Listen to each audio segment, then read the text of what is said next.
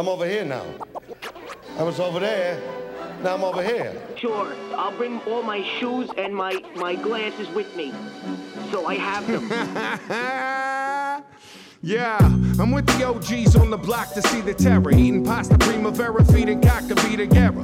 People never know the wild shit we might say. Grew up on Eddie Murphy, Jerky Boys, and Dice Clay. I've been waking up nights screaming Brooklyn Blast podcast. Mama took my porn mags, Jergens, and the soft rags. Easy when we talking about Mr. Ferrari, cause we go way back when we used to play Atari. Sparked weed, taking shots like the Fratelli's RV. Doing donuts in the parking lot at Arby's. Car keys, now you can't leave. Lock the door, please. Jimmy's on a mission. Time to start the intervention. Let's go. Episode 194 of the Brooklyn Blast Furnace podcast with my guest. This is awesome for me.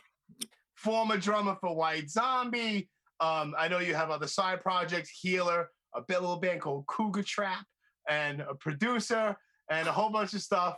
But this is really cool. Ivan Prume, everybody.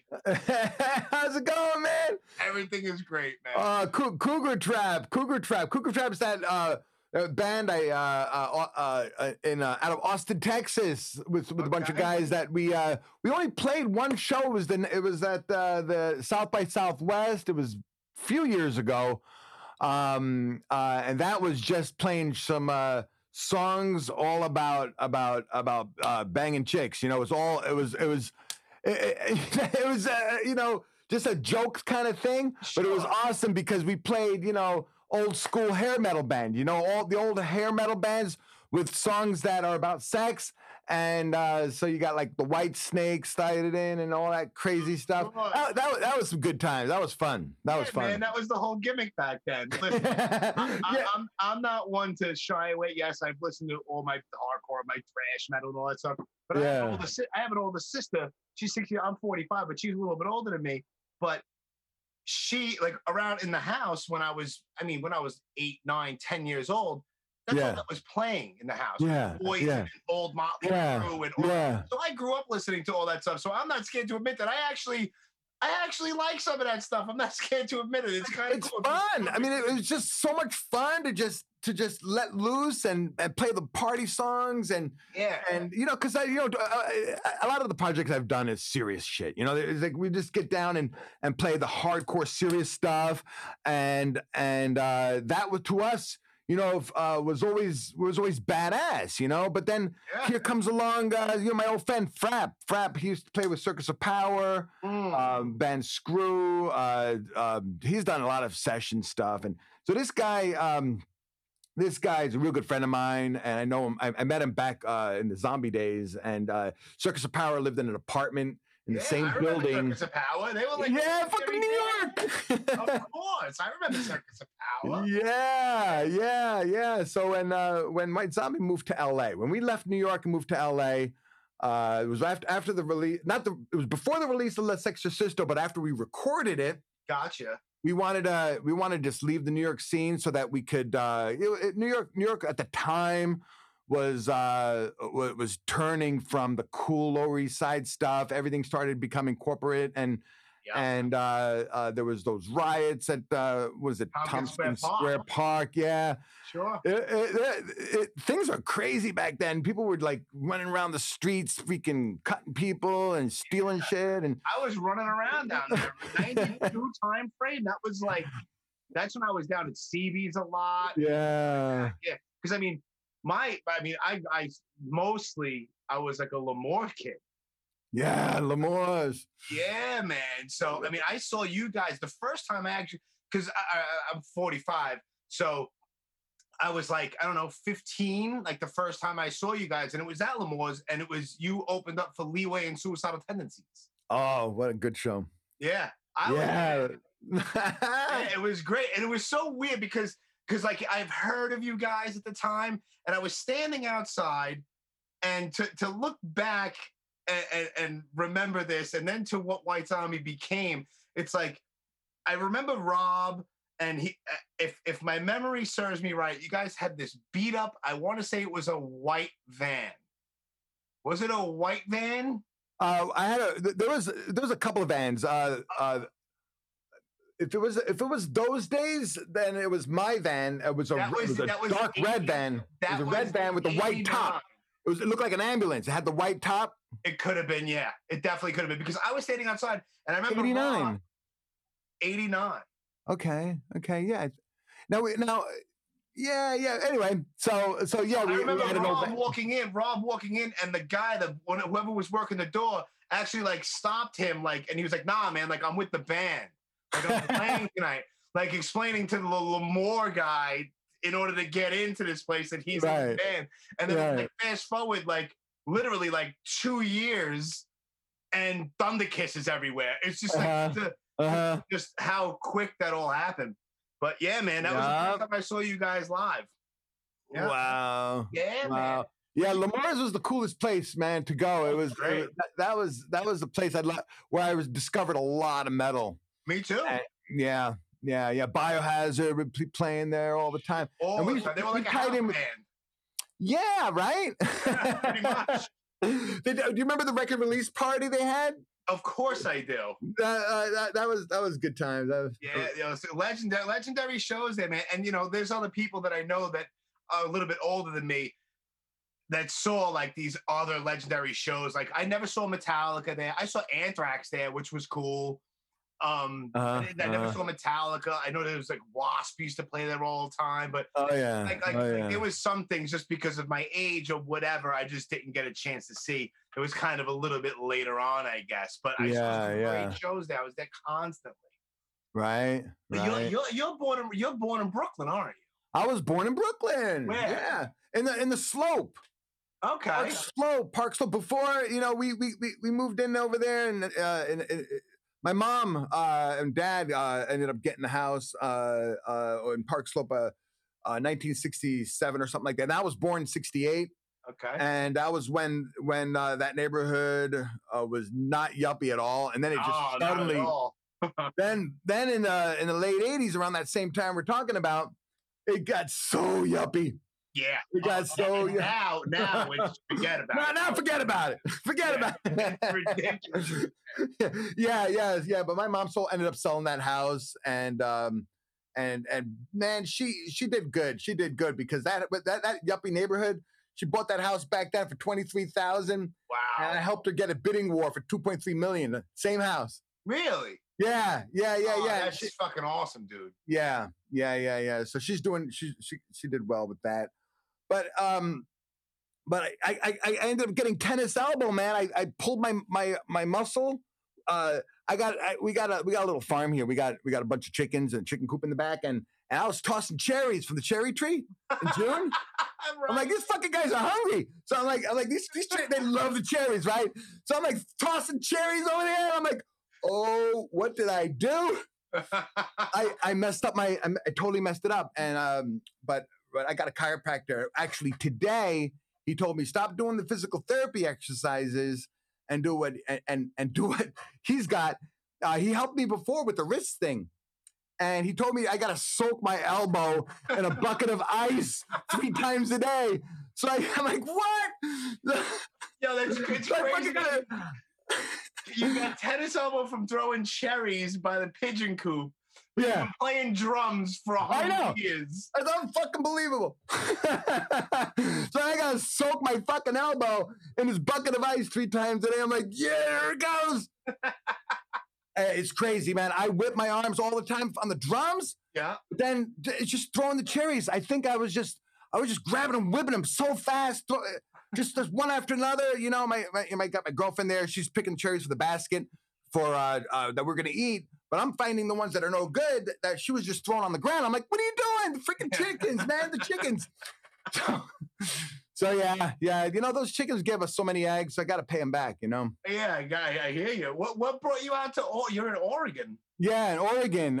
I just love the rich green environment, and Portland, right, is right like a hop, skip, and a jump for me, like 30-minute drive. And you got, Portland is reminds me of the old school raw New York energy, where people are just really themselves and artistic and they don't give a fuck about what's going on in the media. They just want to just be themselves, Yeah. and that whole element drew me to that environment. And because I didn't go from New York to Portland. I went to LA first, as I was mentioning earlier. Right. And I was in LA for 15 years, and I just felt like LA is not really a place you want to really live. Like LA was to me like basically like a place to have a career, right? Because that's where the industry was. Sure. And so I'm doing the music business over there. The whole meeting people, but the home life, I wasn't really feeling it. So right. So then I was visiting some friends I met actually at Burning Man. I went to Burning Man in Nevada, and that was insane, man. I heard stories it's a shit show over there. yeah. And it was, to me, it was about expression and it's doing stuff that's from your heart. Mm-hmm. And so I brought all my drums and percussion and set it up and camp and this guy had a huge bus with a stage on the roof with a PA system, and they were jamming. And I said, hey, I was actually looking for a place to plug in my espresso machine because I wanted to have some coffee. And it's a camping event. They say bring everything you love with you, and shit happens when you get there. So people bring all their everything they love, they bring it there. And they express themselves, whatever it is, there's no limitations. And so for me, it was drums, coffee, and that was my main thing. And I brought my big salad bowl and a bunch of green. I had an orange tree in New York and in LA. So I just brought a big bucket of oranges to hand out, and a fucking huge watermelon. Okay. Why the fuck not? Yeah. So anyway, so I met this cool gang of kids there, and they all of them were from Portland. Huh. And so I didn't decide to move right away. I was in LA for a while. I had the band Healer, and then that was cool. We had a great freaking run. Violin, Middle Eastern meets metal. We released an album called Awakening, and then we kind of started separating a little bit because the music didn't really pick up right away, because people at the time were like, Middle Eastern stuff with metal? Yeah. No, how do I market it? Are you a metal band? Are you they didn't know what to do. So sure. So the violinist went back to Vegas for the circus stuff, and I ended up having a baby. You actually produced that, because do you still have your studio? Yeah, I got my studio right here. Yeah, this is it. I got my setup right here. I got right back there is the vocal booth. Over there is a live room. This is the control room. It's a mess right now because nobody comes over here. Yeah, whatever. But you recorded a lot of stuff. You did. Yeah. You recorded with L7. You recorded it. What Prong record did you record? I didn't record any Prong record. Tommy Victor and I were going to try to get Prong off the ground when they kind of broke up for a little bit, Yeah. And I tried to bring Prong back because I was working with Paul Raven in a different project, and I was hanging out with Tommy, and I was like, hey, we're all local here. Let's jam, and stuff was happening, and we worked a little bit, but it just didn't stick, and I there was I hooked up my friend Monty with Tommy. And then they ended up working together. Tommy's a guitar player. I at the time Tommy was going through some struggles, some stuff at the time that I didn't feel was right for me to. I just didn't have the patience to deal with what he was going through. I get it. So we never really happened, but it's part of my little track record of people I worked with. Sure, it's on your resume, which is awesome. Tommy's a good dude, man. The freaking great guy, absolutely. And I love Prong. Yeah, so I'm a big Prong fan, and so I was like, I was like, if we do it, great. If we can't do it, maybe some other time, Yeah. He probably he's probably worked the soundboards at early White Zombie shows at CB. That's right. Yeah. Oh yeah. I remember those days. Of course, man. Yeah, let's talk a little bit about those early days, man. Maybe things that the ordinary person just might not know. Because what I think, and this is just, I mean, I could be wrong, but my personal opinion is that I think that a hell of a lot more people need to realize and be familiar with earlier White Zombie stuff, because from La Sexorcisto on, that's when the big break came. But I'll say it kind of pisses me off that Rob doesn't ever acknowledge anything before that. He doesn't acknowledge it. Like I know that it was Caroline Records and self-released on what was it, Silent Explosion Records or whatever.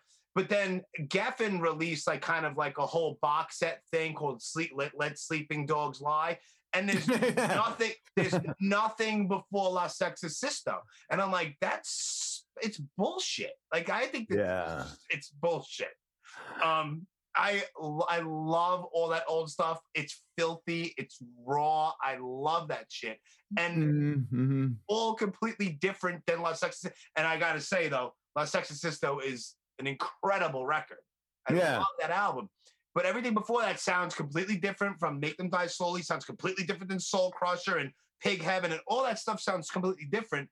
And I think that people need to smarten up and know a little bit more about older White Zombie. Because so many kids nowadays, they're like, oh, White Zombie, yeah. Thunder Kiss and More Human Than Human. And that's all they know. Yeah, that's all they know. That's all they know. I think it's a shame. I don't know.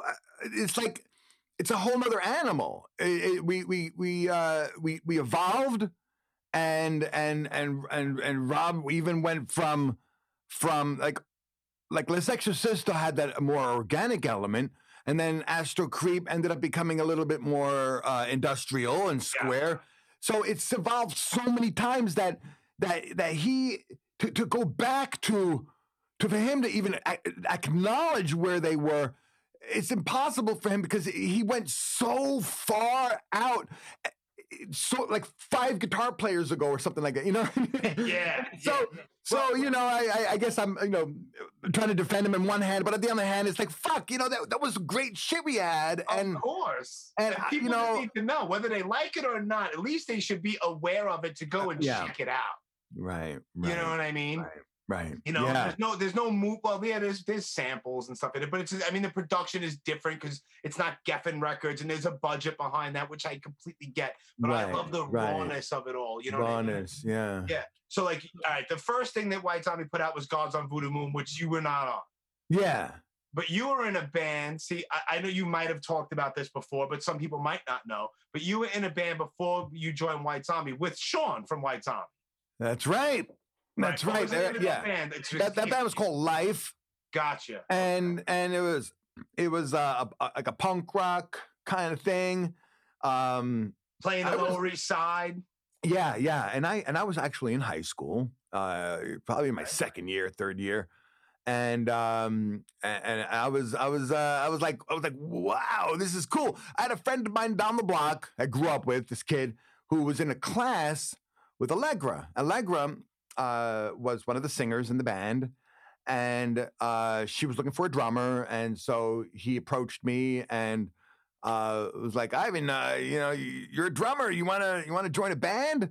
I got this girl in my school, and so I ended up getting a phone call, and I was like, hell yeah, I'm all about it, man. So I took subway to the city and from Brooklyn, and at the time I was like, I'm taking the subway to the city by myself, and this is cool. Yeah. And but I got off this train. I'm like, holy shit, this is the Lower East Side, man. Back in like 86 or something like that, 85, 86. And so I was a little freaked out. It was totally grimy. Yeah. I'm like, oh shit, I hope I don't get jumped because I'm always getting jumped in Brooklyn. So I'm like, oh shit. I'm like, make my way over there, and I see this rundown, freaking artsy looking building, and I hear people jamming, and I open the door, and boom, there's the rehearsal studio right there, right on the sidewalk.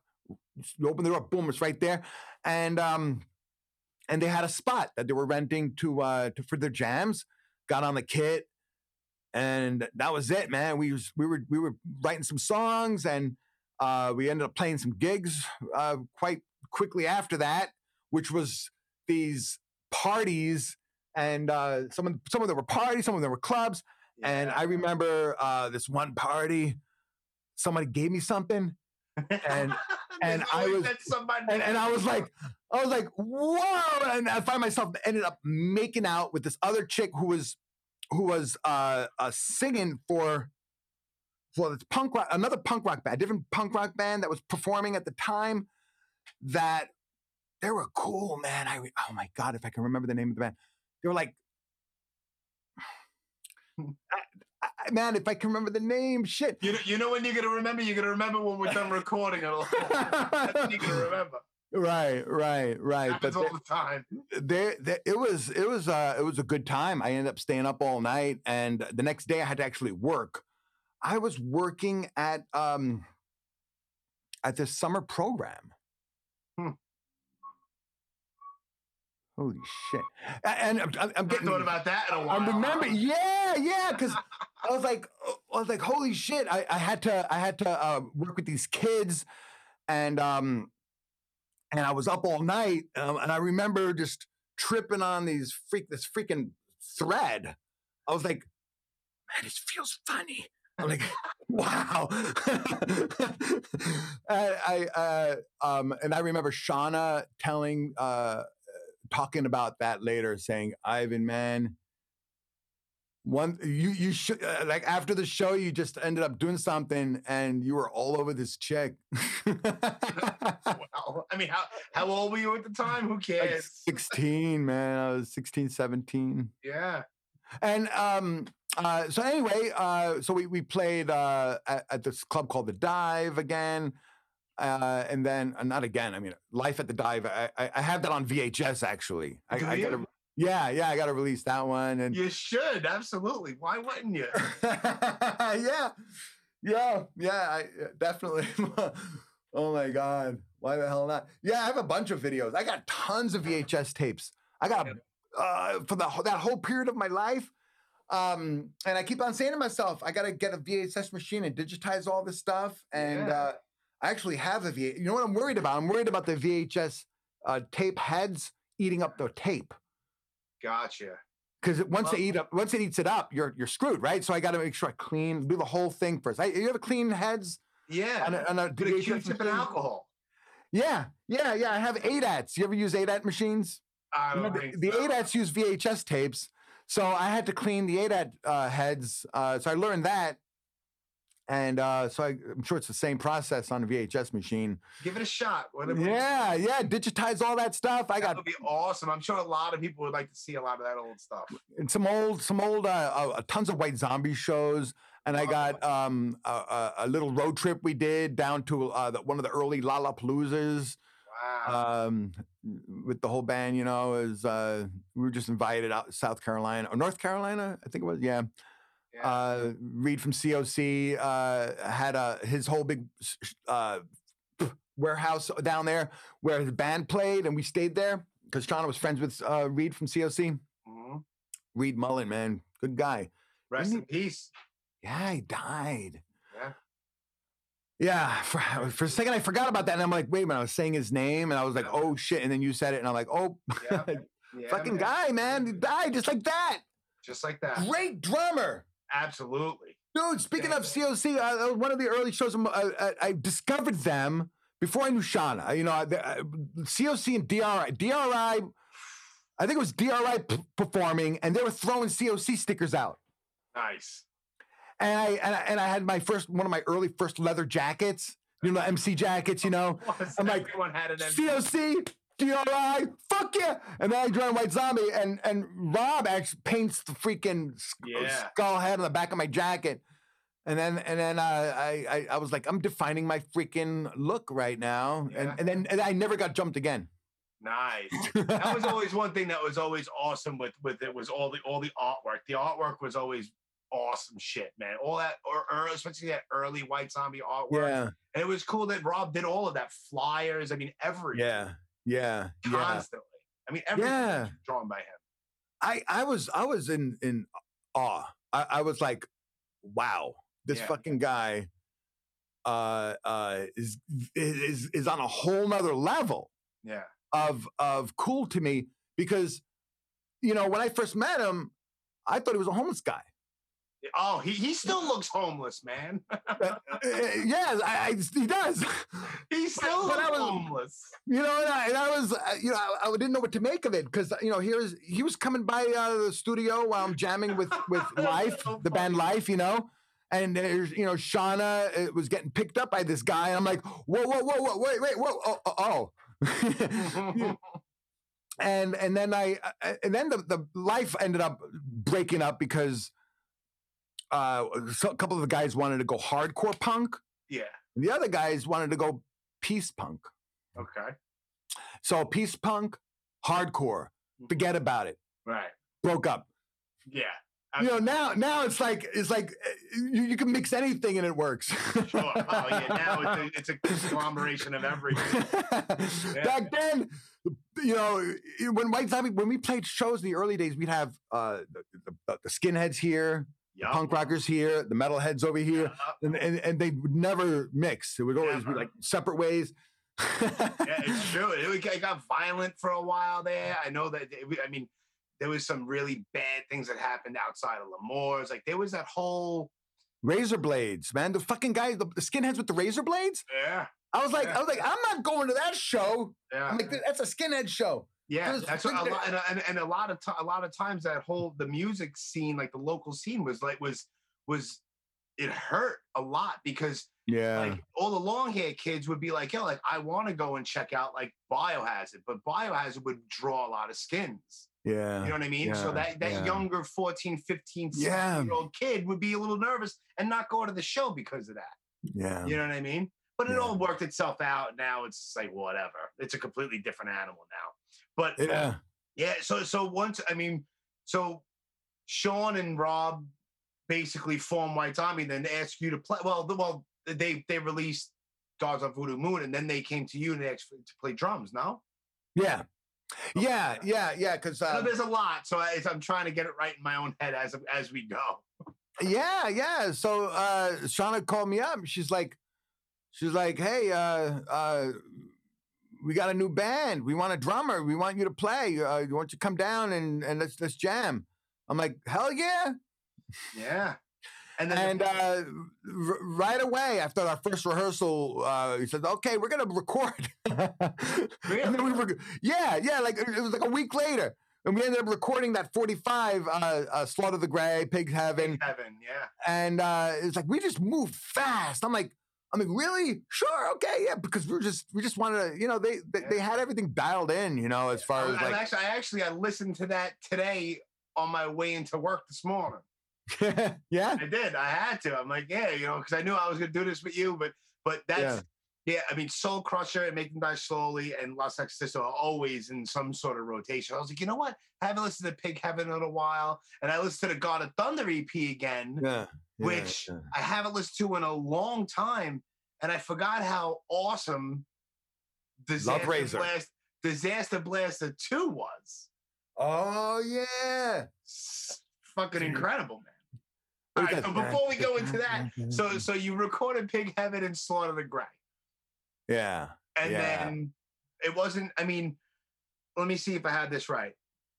Pig Heaven and Slaughter the Gray came out in 86.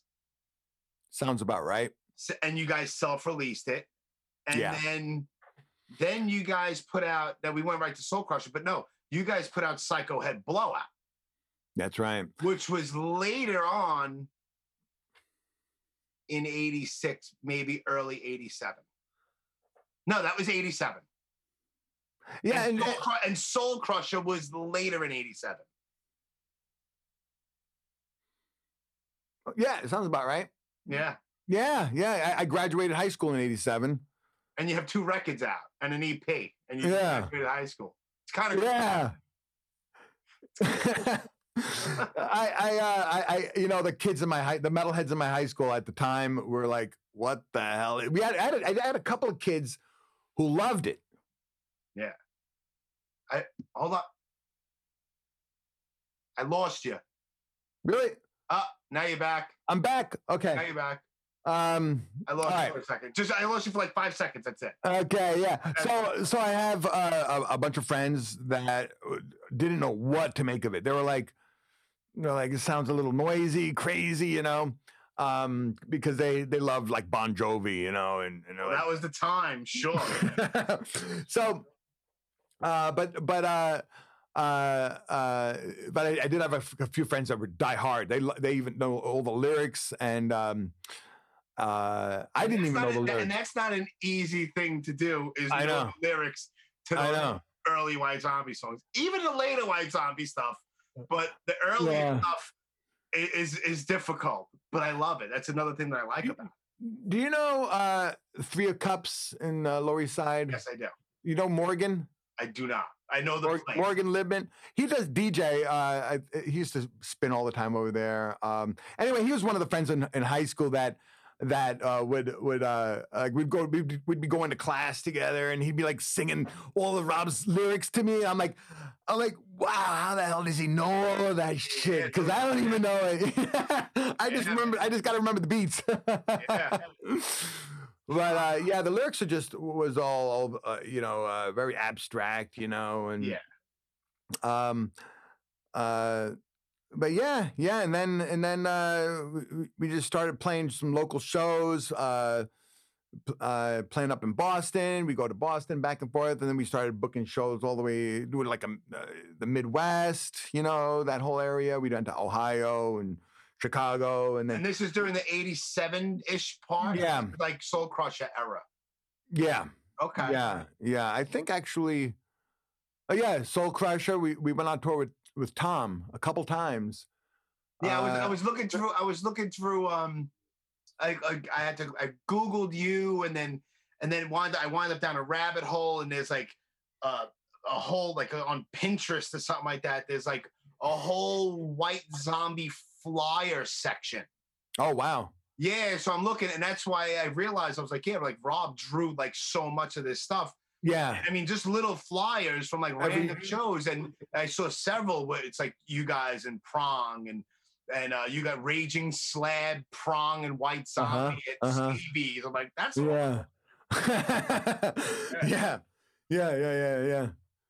Yeah, every show, a whole new freaking flyer. A whole new piece of artwork he would do, and great bunch of guys there. Tom was a great guitar player. We had John Ritchie. Yeah, John Ritchie. He did the Make Them Die Slowly record. And then John Ritchie left the band after recording, and Jay Younger joined the band. And we went on a U.S. tour with Jay, and all of our songs were like the Make Them Die Slowly record. Was a lot slower and sludgier than but there's like a whole other album out there for Make Them Die Slowly that was changed with Jay Younger's riffs. Really? Because when we toured with him, we had to do Make Them Die Slowly was recorded twice. And before Bill Laswell came in, it was recorded in a different way. And then when Bill Laswell came in, he brought us in the studio and we redid the whole record. I think it was Martin Biese's. Really? It was Martin. Why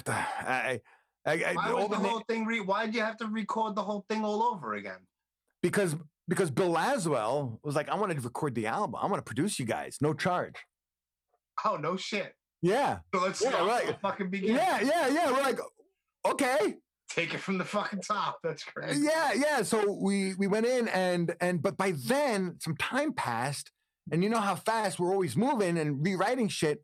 So we rewrote a lot of the songs and some of the songs got dropped for the album, and because we had another song, and there's some crazy shit. There's some different energies. You know how it has that hollow sound. Yes. The way it was produced. The first pass of recordings we have, the earlier stuff. The first pass of the album had more of a rich sound and driving, more of a driving. It sound. does say that's the perfect word to describe it. It does have a weird hollow sound to it. Yeah. I think somebody fucked with him and turned the knob all the way, like you know what I mean? It sounds like either something is up with. I like it. I love that record, but that's a perfect description of it. Sure. I think someone left the reverb on for the whole mix. Like it sounds like there's a wash over the whole mix, because I do stuff in the studio now, so I can kind of hear it and go, accidentally forgot to turn that off. You left that thing, or someone turned the knob up, or maybe his dog came in and fucking wagged his tail and hit the knob, and the switch came on. Right. Boom! It's like, okay, we're done. Shit. I don't know. Yeah, but it has something in there. So it always bothered me a little bit, and I always wanted to re-record that record because of that. But we have those other recordings, but they're not all done. And what, the ones that got dropped from the record? Yeah. Or at least there's a whole bunch of songs that were re-recorded, but we still have them recorded in the other studio. That sounds really good. And I tried to get Shauna to include it in the box set. I forgot what happened, but we didn't throw those in there for some reason. But oh man. Now I know that you weren't. I've read up somewhere recently, last week or so. Once you said you were willing to do this, I know you weren't in the band yet, but I don't know if it's true or not, because you can't read everything that's on the internet and think it's the truth. Right. That Gods on Voodoo Moon was 300 were pressed, only about 100 was sold, and the other remaining 200 the band still has in their possession. Is that even possible at this point? You know what I'm saying? We're talking 1986. It's 2020, man. Oh that could be something just to tease people. Yeah. I don't think you have one. I have one copy. Yeah. That's got to be a coveted item, man. Get big. Yeah. I got a few things from back in the day. That's fucking awesome. Yeah. Fuck yeah. So. I'll go on to like eBay every once in a while, and I'll wind up down a rabbit hole. Like even like the Make Them Die Slowly record is kind of up there in price and shit. You know what I mean? Yeah. I've seen it up there. Yeah. Like over $100, $150, $200, depending on the, but that was on Caroline. So now what happened? Like the Caroline approached you guys, or did somebody know somebody at Caroline to get you off of self-releasing stuff and put you onto Caroline because Make Them Die Snow. Soul Crusher was kind of like Silent Explosion / Caroline, right? Yeah, they re-released it. They picked them up, they re-released it, and they slapped on the Caroline logo to repress the new ones. And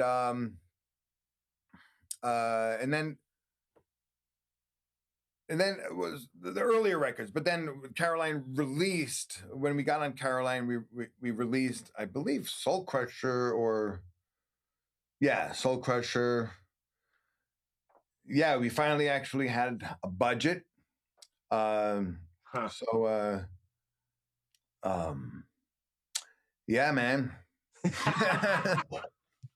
Yeah. So now when was the first time, and you guys well, you were just saying that, you did some Midwest stuff, Soul Crusher time, and then you went into the studio, Make Them Die Slowly, which on the spine of the CD is a misprint. It says Let Them Die Slowly. Yeah, they messed that one up. Yeah, because I think I still have a physical copy of the CD somewhere. But from that record that came out in '89, 2 years after Soul Crusher, did you guys travel further than the Midwest off of that record? Uh, yeah, in '89 we did a full U.S. We went all around the whole United States. When was the first time you went to Europe? That was before we got signed to Geffen. Okay, that's awesome. That was I think that was '90. Okay. Yeah. Huh. Yeah. We went to Yugoslavia. Nice. And there was a couple of cool shows. A lot of shows in Germany and the Netherlands, England, and Shauna got sick. We couldn't go to Paris, Okay. but so we had to cancel that one. And but yeah, I got some old journals and I kept a lot of the flyers and from those shows. And it's different when Rob's not. You should put this shit out there, man. People want to see this. Don't kid yourself. People want to All right, I'm on it. Yeah, no, seriously, I should. I have. You know what? I think I have it back there. Go take a look. Yeah, man. Awesome. So now, I mean, Make Them Die Slowly comes out. And then I've had him on. I'm friends with Michael Alago. I've had him on before, and he always, like, I believe he was on twice. He was once with a guest, and he was once on solo. And he was saying, I don't know if it was on the podcast or personally speaking, how he saw you guys early on, and he like fell in love with the craziness and how wacky, like, you know, how raw and whatever you want to call it. So he instantly wanted to sign you guys. Yeah, it was freaking amazing. We played, I think it's called the 1030 Club, where he checked us out. I was like, wow, this guy. You know, Mike Gitter? No. It was Mike Gitter was Mike Gitter is a guy who worked. He interviewed us for I think Kerrang or something, one of those magazines, metal magazines. But there was Daniel Ray. Okay. Daniel Ray. He's the one who produced the God of Thunder record with the Disaster Blaster Love Razor. And Daniel Ray knew Michael Alago. Gotcha. And that's how he connected us. Yeah. I mean, the dude's friggin' signed Metallica, so yeah, you know, it kind of says a lot. Hell yeah, it does. Yeah, man. Yeah, good guy. And then how was that whole? I mean, I don't want to sound like I'm asking hacky questions, but how is record? What did you have before you went into the studio or whatever to record La Sexorcisto? Was there material that wound up on that record that was already written? Oh hell yeah. Was there? Okay. Like song-wise that wound up there that were already like basically done in your head. Oh yeah. Well, yeah. I mean, we always have the songs written before we go into the studio. Right. Okay.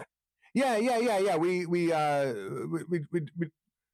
you know, it was in the basement in the house in Brooklyn. You know, we started rehearsing there, and for that album, I decided to work with the drum machine for writing and some of the beats, and then I would play along with them, and that's kind of how I got all those grooves, a lot of the grooves. And the one thing that we learned is you know, when we play all these shows and we see people moshing around and then they'd stop in certain parts of the songs, we throw away that part.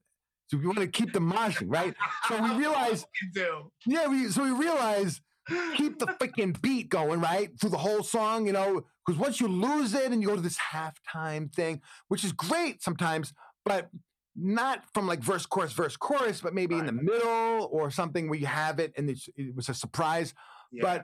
But we, you know, we learn like with Thunderkiss, you know, like the beat's going through the whole thing. Yeah. And it's watching music videos that were hot at the time that like certain dance rap. We got into Public Enemy and NWA. where the beat's going and it's driving. Yeah. And so between that and listening to Slayer, of course, Slayer is influential to everybody. So I ended up putting the dance beats in Slayer type of vibe, energy and aggression. Yeah, man. And I love the Beastie Boys. There's some songs on that record you could shake your ass to, man. Right. It's like from Soul Crusher, Cosmic Monsters Incorporated. Like, there's so much on that record you could just shake your ass to. And it popped in my head when you were like, when you just want to keep the mosh going. I saw you guys play at Roseland on that tour, but you guys opened up for Pantera on the Vulgar Display of Power tour. I don't remember who the first band was. No one cared. But it was you guys in that show. It's like burned into my brain of insanity throughout that whole place for both bands. It's fucking incredible, dude. Yeah. That was 92, I believe. I still have the ticket stub as well somewhere. 92, 93, the very latest. Yeah, man. You guys played a few insane shows. I was at the Limelight. Yeah. Sebastian Bach came and jumped on the stage and started singing at one of them. Do you remember that? Yeah. But I was like, that was weird, man. Yeah. He like jumped off of like a balcony. Like, I was standing in the crowd, and it was like in between songs. And it was, for some weird reason, it got like kind of quiet for a minute. And we just looked, and there was this dude screaming and pointing at Rob. and it was fucking Sebastian Bach. And he made eye contact, and he fucking like jumped down off the balcony and went and hopped up onto the stage. And like, I don't remember what song it was, but came up and sang a fucking song with you guys. Yeah. Random weird thing, but memorable. Pretty much every show, someone's getting hurt. There was people carrying bodies out, Yeah, man. Hey, sometimes you get hurt. It's a good time. Yeah. Pay for a good time. That's right. Yeah. Well, I mean, you were with the band for. Were you with the band that whole tour or no? No. I left in the middle of 92. Actually, is when I left. Okay. All right. Well, you played the Pantera show. I played the Hollywood Palladium, the San Diego Sports Arena. I did some tours more on the West Coast. Okay. But I think I remember hearing about that. Oh, so you weren't playing drums at that Roseland show? I don't think so. Really? I did play. I think it was the Limelight.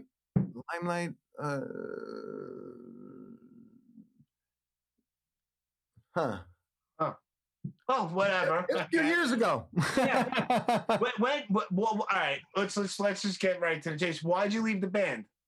I left the band because Rob Zombie and I were, not getting along, not talking. That's why I was like, let's just cut to the fucking chase. Yeah. We just stopped talking to each other on tour. Why? And because we disagreements. Just disagreements and.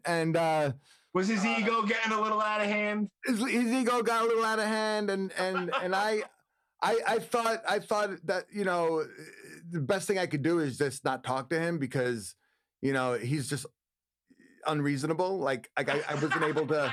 I have these impressions of him as well. Go ahead. Listen, I don't know the man personally. That's just the vibe I get. I love his movies.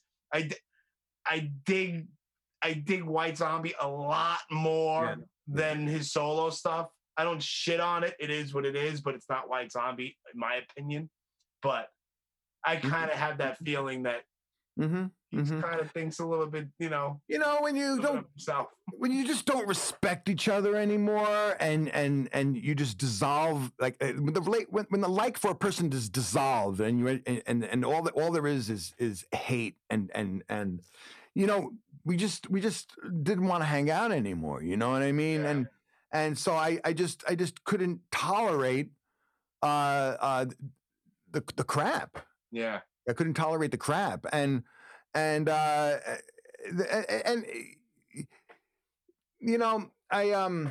might as well just tell you straight off the bat, but he got Phil lined up before I left the band. So I'm thinking we had a disagreement, and I'm like, and we had a conversation, and he said, if you don't like it, why don't you just quit the band? And I said, is that what you want? And he said, that's right, quit. And he hung up, in the hotel room.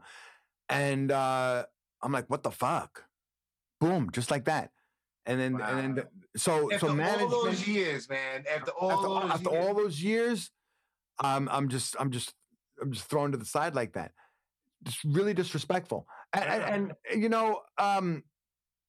but I take responsibility for not, my part in not talking to him. Sure. Distancing myself and not actually working it out. I was young, and at the time, when you're young, like teenager. Yeah. I think at that time I think I was 21. But anyway, still young. You're still a fucking baby. So I'm like, how do you deal with this freaking disagreement? Yeah, so we're not talking, and he's talking to the label, and with management, and they did make a decision to have this guy. Rob hated everybody, so he just like, so got Phil in there, and I thought John Tempesta filled in right after you. No, Phil was the drummer for a while. That he had a crack problem. Stole Shauna's bass actually to sell it for crack. Oh, that's always cute. Good choice there, Mr. Rob Straker. and then they got John Tempesta in the band, and all these years I'm like, what did I do? I threw that shit away. But did you beat yourself up over it a little bit? When I saw the full page ads, when I saw like, oh shit, they're playing these big arenas, and but I'm sure it had to suck for a little while, man. Yeah, but that's that. I'm living life in my own ways. Different from that. We just find the good in life and shit. Yeah. But but all the White Zombie days, I treasure that. I had that flavor, but I knew Rob at the time. We were disagreeing about in the direction of industrial shit we were talking about. He was in love with Ministry, and I was like, oh, I didn't want to play that freaking industrial shit. I was thinking more of Sepultura, right? Energy kind of stuff. But that was that wasn't our disagreement. That was just me not liking his direction, kind of thing. What I find odd, and it's becoming more crystal clear, is that everybody except for himself, obviously, and Sean were consistent from the beginning to the collapse of White Zombie. The other members, you included, always were how many guitar players you said. But then once Rob and Sean broke up, there goes the band. Yep. So, like, who's really the problem? Or Right. Maybe problem is the wrong word, but yeah, who's the one that's chucking and grabbing people, and it's like it's not a democracy there. And that's right. That's right. And like, what makes a band is it's all chemistry, and it was a lot of the shit was. We had our dynamics, we had our dynamics that worked with our lineup, but it ran its course, and I knew it was done. Right. I wanted to save it. But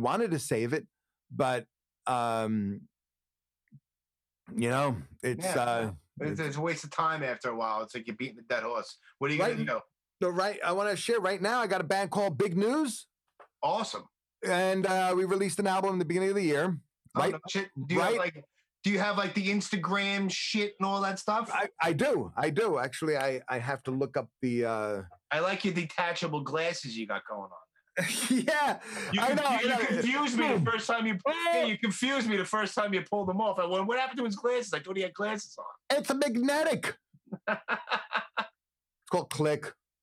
All right. Convenient. Yeah. So makes it easy. I need reading glasses. So what can I do? I got you. All right. So Big News. We got We have on Bandcamp. That's where we do our shit. Okay. You don't have an Instagram page or anything like that? No, I don't think we have one, man. It's a good promotional tool. Cool. I'm gonna share that. There. You're on there though at Ivanopolis. Ivanopolis. Yeah. I think my daughter set that up, and I gotta promote. I gotta get on there, man. I'm not. 2020, man. That's all the kids. That's where all the kids are at. That's right. It's true. It's true. So we recorded an album at the beginning of the year, and then the pandemic hit. We're playing some shows out here. We've got some new songs we're working on right now, and it's big news like .bandcamp.com. It's Big News PDX. Okay. BigNewsPDX.bandcamp.com. Yeah. All right, there you go. You heard it here first, kids. Oh yeah. That's it. Nice. Yeah. So it's safe to say that you and Rob don't speak. We're not speaking right now, but you know, when we over the years, here and there, we would catch up. You know, I kind of put all that dirty stuff aside. Yeah, I always try to. I always try to start fresh because you know we're human beings. We evolve, we grow. Yeah. You know. Yeah. And 21 anymore. If you're still holding animosity from when you were 21, now in 2020, yeah, like come on, man, ridiculous. Yeah, we're on this planet for only so many years. That's right. You might as well, you know, make the best of it. And if you hold on to shit like that, look, where do you? How do you? Yeah, fuck all that. Too much. Too much energy. Yeah. So all right, so you have a new band called Big. Now I saw that you. I don't. Do you still have? Well, I mean, maybe not because of this fucking pandemic shit. But you used to host a metal show. Oh yeah. Yeah. It's been a few years. Metalopolis? That's right. I was a host of that show. I was interviewing everybody. It was a Portland thing. Okay. On a KUFO 101, Rock 101. Now it's a news station. Okay. But yeah, it was a good run. I did a few years of that. That's cool. Got the taste of hosting a show. Yeah. That's right. Yeah. Rob Halford and Dave Mustaine and of course Tommy Victor. There you go. Yeah. Very fucking cool, man. And Vinnie Paul was on there. Oh, another one. Rest in peace. Jesus Christ, man. Yeah. It's fucking crazy, man. Yeah. I know. Like, of all people, it's like it just came out of nowhere. It's right? Fucking strange. But then again, listen to me. It always comes out of nowhere. You know what I mean? It's true. You know, it's like, oh, I just talked to him yesterday. Yeah, well, a lot of people talked to him yesterday. You know, I get it. You know? Speaking of yesterday, yeah, my guinea pig Fluffy died. Oh, fucking rest in peace, Fluffy the guinea pig. Fucking guinea pig. No, man. I got two girls. I got two daughters, right. And so we got, you know, the older daughter wanted a dog. I got her a dog, and the younger one's, I want something. I got you a guinea pig, and then she wanted a friend, so we got Fluffy. Fluffy was already older, I guess. But now we had two guinea pigs. We had two big, and then Fluffy started coughing. Maybe he got coronavirus. I don't know. Yeah. But I took it to the vet. A new strain coming out that hits rodents. The vet said it was she's fine. What are you talking about? Like, totally fine. Sent the guinea pig home. Oh, it's a shame. Yeah. I buried it in the garden next to the chicken coop. I was gonna say, is it next to the chickens? Yeah. It's awesome. Yeah. Oh shit, man. Well, dude, I know. I miss Brooklyn, man. You have no idea. I really do I miss New York. I miss Brooklyn. Yeah, I'm in Brooklyn right now, born and raised. I mean, I've been around. I was in the service, and I lived in Jersey and stuff. But born and raised, born and bred. I'm in Brooklyn right now. My brother's out there. What's that? I got my brother. My brother's in Brooklyn. Where at? He's in Bensonhurst.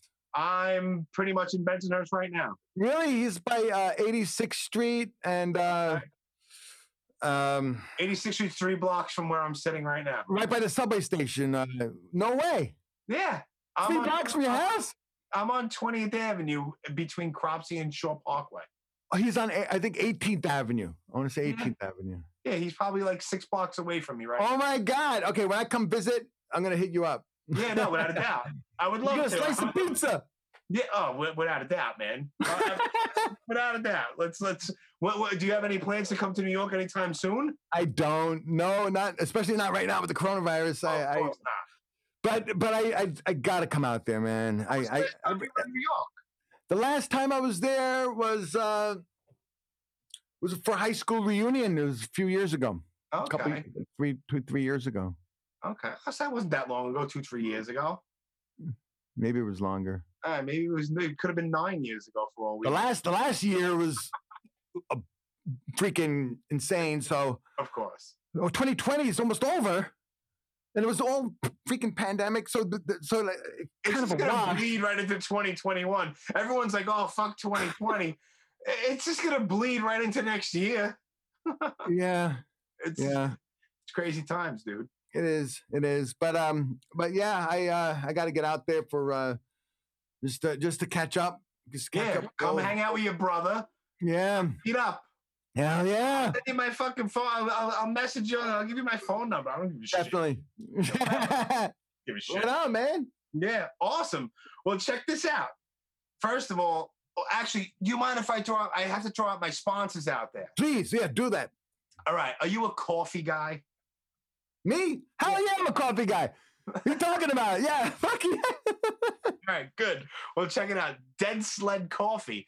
Dead Sled Coffee. They work with musicians. They do like special musician blends. Like really? There's a hardcore band from Pennsylvania called Wisdom in Chains. Who's a great band. You should check them out. They did like a special brew for them. There's a ska band that you might have heard of called the Toasters from New York City. Cool. They Toasters. did a special blend with them. They work with a lot of musicians. They're into horror stuff. They just signed a contract and they're making a Nightmare blend with Robert Englund from Nightmare on Elm Street.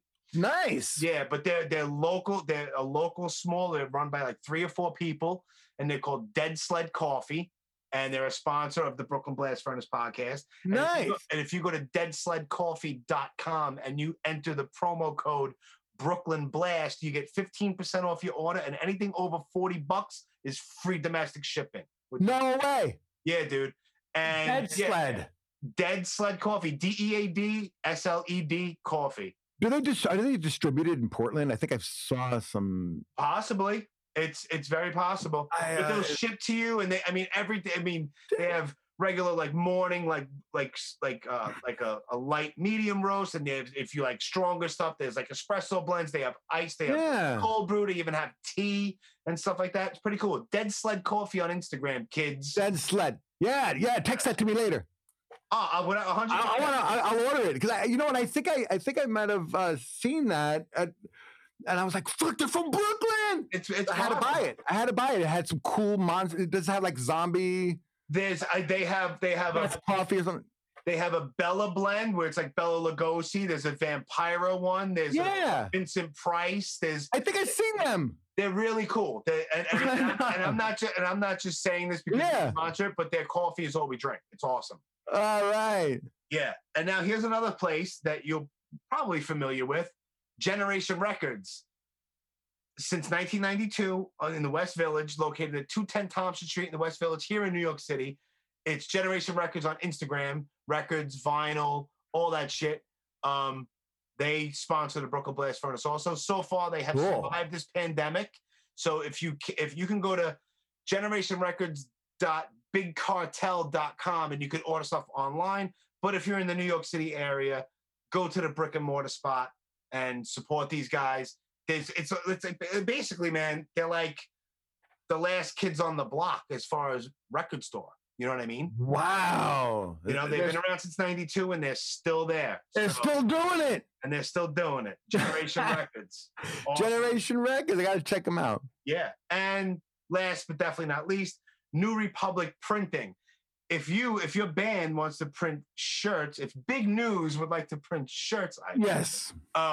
It's newrepublicprinting.net. New Republic Printing on Instagram. But the best thing about them, I've been using them for like 12 years, way before the podcast. It's awesome that Steve McCarthy he's the owner of it. They're based in Arkansas. But what the thing is with them is there's no setup fees. You don't get charged for screens. And if you get your order shipped to a commercial address, it's free UPS ground shipping. So if you order 1,000 shirts and you have 15 boxes delivered, it doesn't cost you a dime. Damn! New Republic Printing on Instagram. Unfucking believable. Yeah, see, nobody does that. Support local businesses, kids. Hell yeah. Yeah, dude. Well, man, this has been awesome. I got to run to the restroom. Sure. But I have one more thing really quick, and then I'll let you go. Okay. This will go up raw just like this on YouTube, and I will run it on the Facebook group like this. But the audio version that can be heard everywhere will have my intro, and I have to ask you to close this episode out that I will tack on the end with a White Zombie song that I won't get in trouble using. Preferably, probably not from the Geffen years, but beforehand. Pick a White Zombie song, and I will tack it on, because I have everything anyway. Love Razor off the God of Thunder EP. Yeah. Sick. I like that one. Yeah. Awesome. Yeah, that's a good one. Yeah. Sounds like a plan. Ivan, thank you so much for your time, dude. Thank you. And dude, it's been awesome. Yeah, this was super fun, man. And don't forget to send me your number, man. We'll hang out in New York. I'll send it to you right now. With Michael Lago. Why not? Reconnect. And Shauna. Why not? I never met her personally. I would love to meet her. Yeah, we hang out when we get to New York. Awesome. That'll be great. Yeah. I'm not gonna hold you hostage. Run to the restroom. Yeah. Thanks, man. Be safe. Take care, brother. Take care. You too. Bye-bye. Bye.